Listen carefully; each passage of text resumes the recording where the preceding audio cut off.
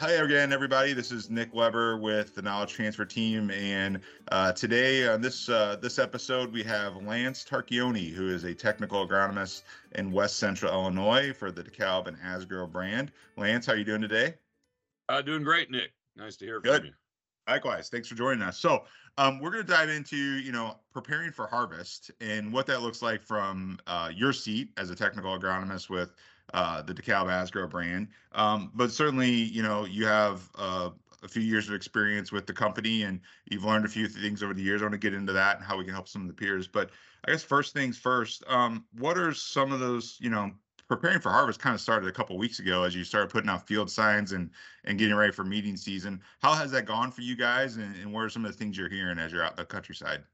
Yeah, this is an exciting time of year in our business, and we're getting close to harvest and the anticipation of seeing yield start coming in, and we're hearing yield performance from down south where harvest has already started in Texas and other places, and doing a lot of kickoff meetings. And this is kind of the pre-harvest kickoff season. We generally will do a round of dealer meetings and dealer trainings to kind of get people primed for the sales season, and even try to encourage dealers to take the opportunity to maybe do something crazy and try to sell some seed before harvest. We're in that mode right now, and kind of going over programs, talking about, pricing and budgets and all that kind of fun stuff that makes people anxious, and talking about our supply mix and keeping people focused on these are the top 5 corn hybrids and top 5 soybean varieties, and no matter what happens from a performance standpoint, this is what we need to sell if we're going to be successful. And just getting out in front of people and doing product training and field days. And this is just, one of my, other than right in the middle of harvest, this would probably be my favorite time of year. I love the field day season. I love talking to customers and get, not that I need 3 pork chops a day, but I'll do it, man. That's part of the job. It's the struggle is real, right? I look like I've been eating 3 pork chops a day for 30 years, Nick. So you had mentioned about anxiousness, but also some of the excitement angles too. Like, what are we're in early to mid-August here, middle of the season. Like you said, it's very exciting times. What are some of those things you're hearing from people as you have those face-to-face meetings? Certainly, if since COVID, we got the restart to have these face-to-face experiences, and that's been fabulous for most people like yourself, outgoing, right? But like, what are some of those conversations that dealers and growers? Where are some of those things that they're telling you right now as the season has progressed in your area? Well, I think most of our growers are, cautiously optimistic about the prospects for harvest. I mean, it's been a very kind of a emotional roller coaster this year from a weather standpoint for us. We had record dry conditions in May and June, which is a weird time of the year for us to be dry.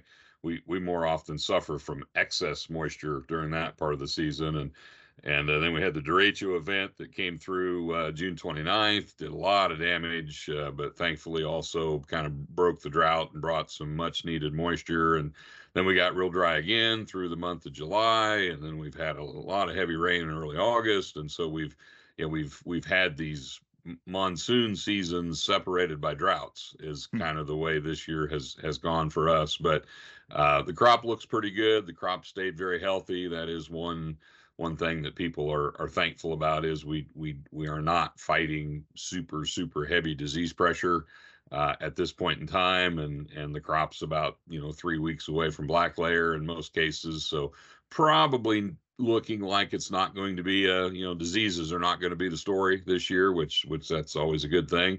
And we got the rain when we absolutely had to have it, so I think most growers are going to have a good crop. Maybe not the best they've ever had, but certainly a heck of a lot better than they thought it was going to be about the 25th of June, when it looked like it wasn't going to even survive.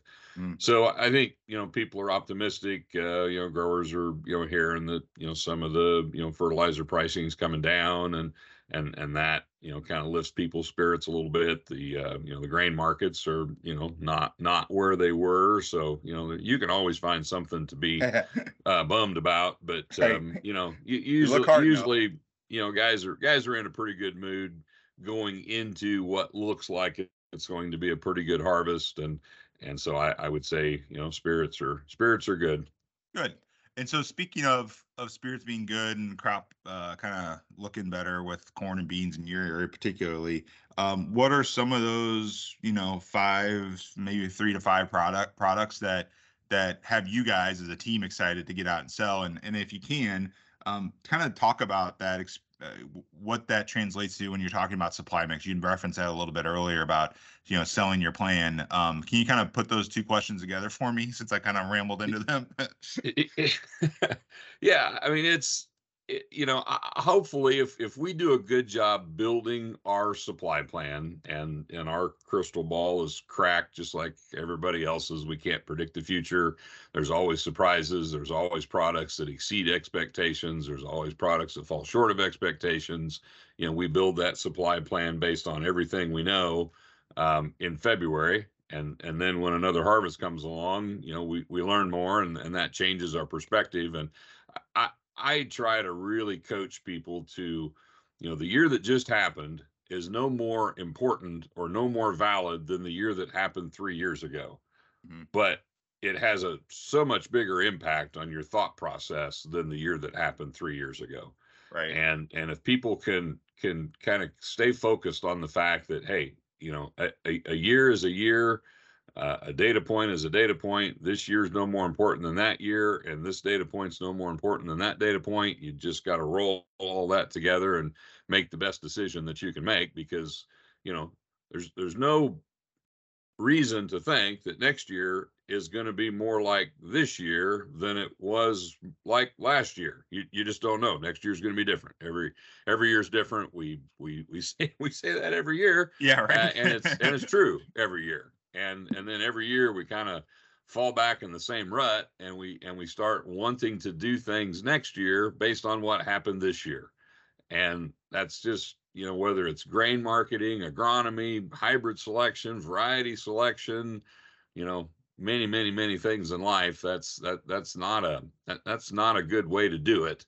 But man, it's hard not to not to get too focused on what just happened. So, Right. with that being said, we try to crop plan a broad package of very diverse products that work in a lot of different environments, a lot of different situations, not get too many eggs in one basket. And so we end up with a really good mix of old and new. We've got more new products, and by new, I actually would mean like the sophomore class that were new in plots last year. We sold them for the first time this year. Things like 6422 and 11135 and 6606, 5626, and that freshman class from last year, just an outstanding group of new products. Many of those are supply limited, so we can't just go hog wild on all the new stuff. But I'm very much a if it ain't broke, don't fix it kind of guy too. So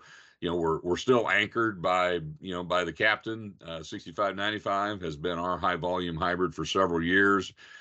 Still got a lot of 6357 in the mix. Still got a lot of 6270. So a lot of other products that are still very high volume products. Not the new stuff, not the up and comers, not maybe the ones that won all the plots last year. But they're the ones that are going to help deliver the number that the sales team's shooting for. Yeah, it's like putting together a baseball team in some regards, right? Finding where people slot in, and everyone has strengths and weaknesses on where they fit. The farmer and the dealer, they tend to want to build a basketball team because 5 players is all they want to deal with. I'd rather make a football team because I want like 10 or 11 hybrids out there on the field. So it's easy for an agronomist to wish everybody would plant 10 hybrids. The people that I have to sell the 10 hybrids and the people that have to plant the 10 hybrids, don't really want to mess with 10 hybrids. But that's another story. We'll use basketball analogies going forward now for your area.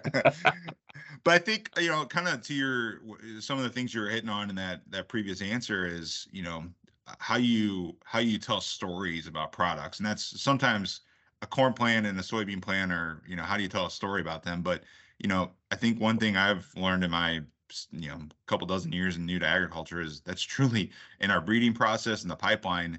Every product kind of does have its unique little quirks and characteristics that enable you as agronomists and sellers to kind of point those out and really kind Yep. of, I hate to say tailor, but maybe meet some of the pros and cons list for those farmers. And I think one thing you guys do in West Central Illinois really well is some of those product profiles and some of the videos and the communications you have. Can you kind of maybe share your guys' perspective and how you go about doing that with your peers here? Yeah, I mean, and I don't know that we do it, better than anybody else. I mean, there's teams out there, TAs out there that'll, they name their hybrids. They come Yeah, up with a clever name that's, so usually kind of humorous, or not it legally approved, but correlate. Yeah. Most likely not.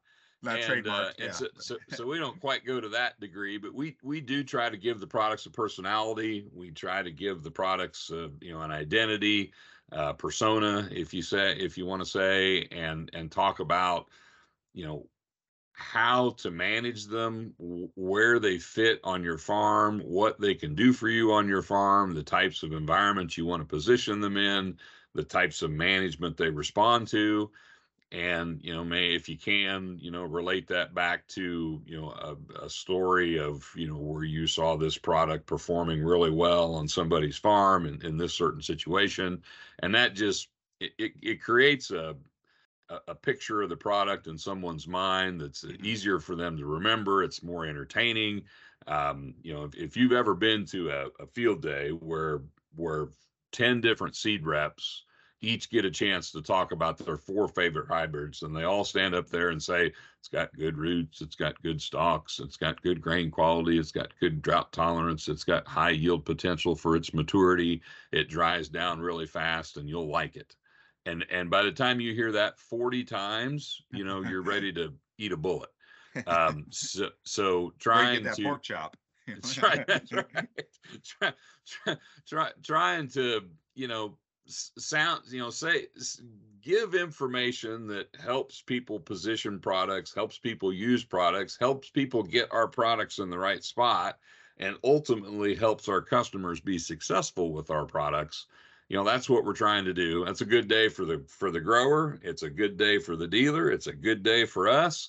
If we recommend something and somebody uses it the way we recommended it and they're happy about it, then product looks good, we look good, dealer looks good, farmer's happy. That's what we're trying to get to. Yeah, that's the great customer expectations meeting customer experience, really. Right. That's a lot of what we try to do. So as we wrap up here, Lance, I think one, I try to want to do this with a couple people, but what are one or two things you could share with your peers in the field from your experience as you head into harvest that maybe words of wisdom, if you will. I don't know the way to put it, but share some context or some guidance if you can to kind of give that tip or trick for somebody who might be new to the business, might be new to Bayer. Just something that comes to mind for you as you help someone prepare into harvest season here. I think something that I would tell someone that's maybe if you're headed into your first harvest or your second harvest, or you haven't been doing this too long, try to keep perspective that in our line of work, we tend to hear about the bad rather than the good. I mean, we're the guy that people call when something's not doing what somebody hoped it would. And I used to joke, and this is probably still true, but maybe it's a little bit of a stretch, but I would say in my 30 years in the business, I used to say I could count on one hand the number of times somebody has called to tell me something was good. And I probably need 2 hands to count those times now, because it's probably has happened more than 5 times, but it doesn't happen very often. And so you just constantly get bombarded with somebody who's disappointed in something. And related to that is they never call you to tell you they're disappointed in somebody else's stuff. Yeah. But you need to have faith the people that represent those products are getting those calls even more often than we are. But you never hear that. All you hear is, this hybrid's not working, that hybrid's not working, this got beat by this got beat by that, and it's easy to think, man, we got all this data that says we're good, but I'm getting all these phone calls of people that, say we're not good. And it's easy to get down with that, and just try to keep that perspective that, when our stuff is awesome, nobody needs to call you. When the competitor stuff is crap, the competitor hears about that. We don't. So it, just have faith in your products. Everything can have a bad day. Everything can have a bad year. We got more good stuff than we know how to sell, just to be quite honest with you. And deepest lineup of products we've ever had, and it's not going to be perfect. You're going to have bad days. You're going to have products that have bad days. You might have products that have a bad fall. But I wouldn't trade what we've got for anything else in the industry as far as performance and depth of lineup and products goes. So talk to your peers, talk to people that have been doing it for a while. Stay close with your ABM would be good coaching, I think, for a TA. Have a mentor TA. That's something. Is it when you get to do this as long as I've done it, Nick, people start thinking you should mentor people. So that's something that I'm gonna probably try to start doing a little bit more of. And I can remember back in the early days of my career, I always had agronomists and tech reps and people that and sales reps as well that I looked up to, I admired. They'd been successful for a long time. Everybody seemed to like them. They were just cool people to hang out with. So surround yourself with people like that. Stay away from the negativity and try to keep things in perspective. That's good. Well, Lance, I'm not sure how many times people have called to tell you this, but I thought this interview was good and I enjoyed it. So hopefully I make the hand. There's more than one occasion. I'm not just the first finger that pulls up on your hand on that one. So Lance, thanks so much for the time. Appreciate it, and have a safe season as you go into meeting season and harvest season. And hopefully we can regroup here at the end, and you'll have even more wonderful things to say about our product portfolio. That'd be great. Thanks. Awesome. Nick. Thanks, Lance.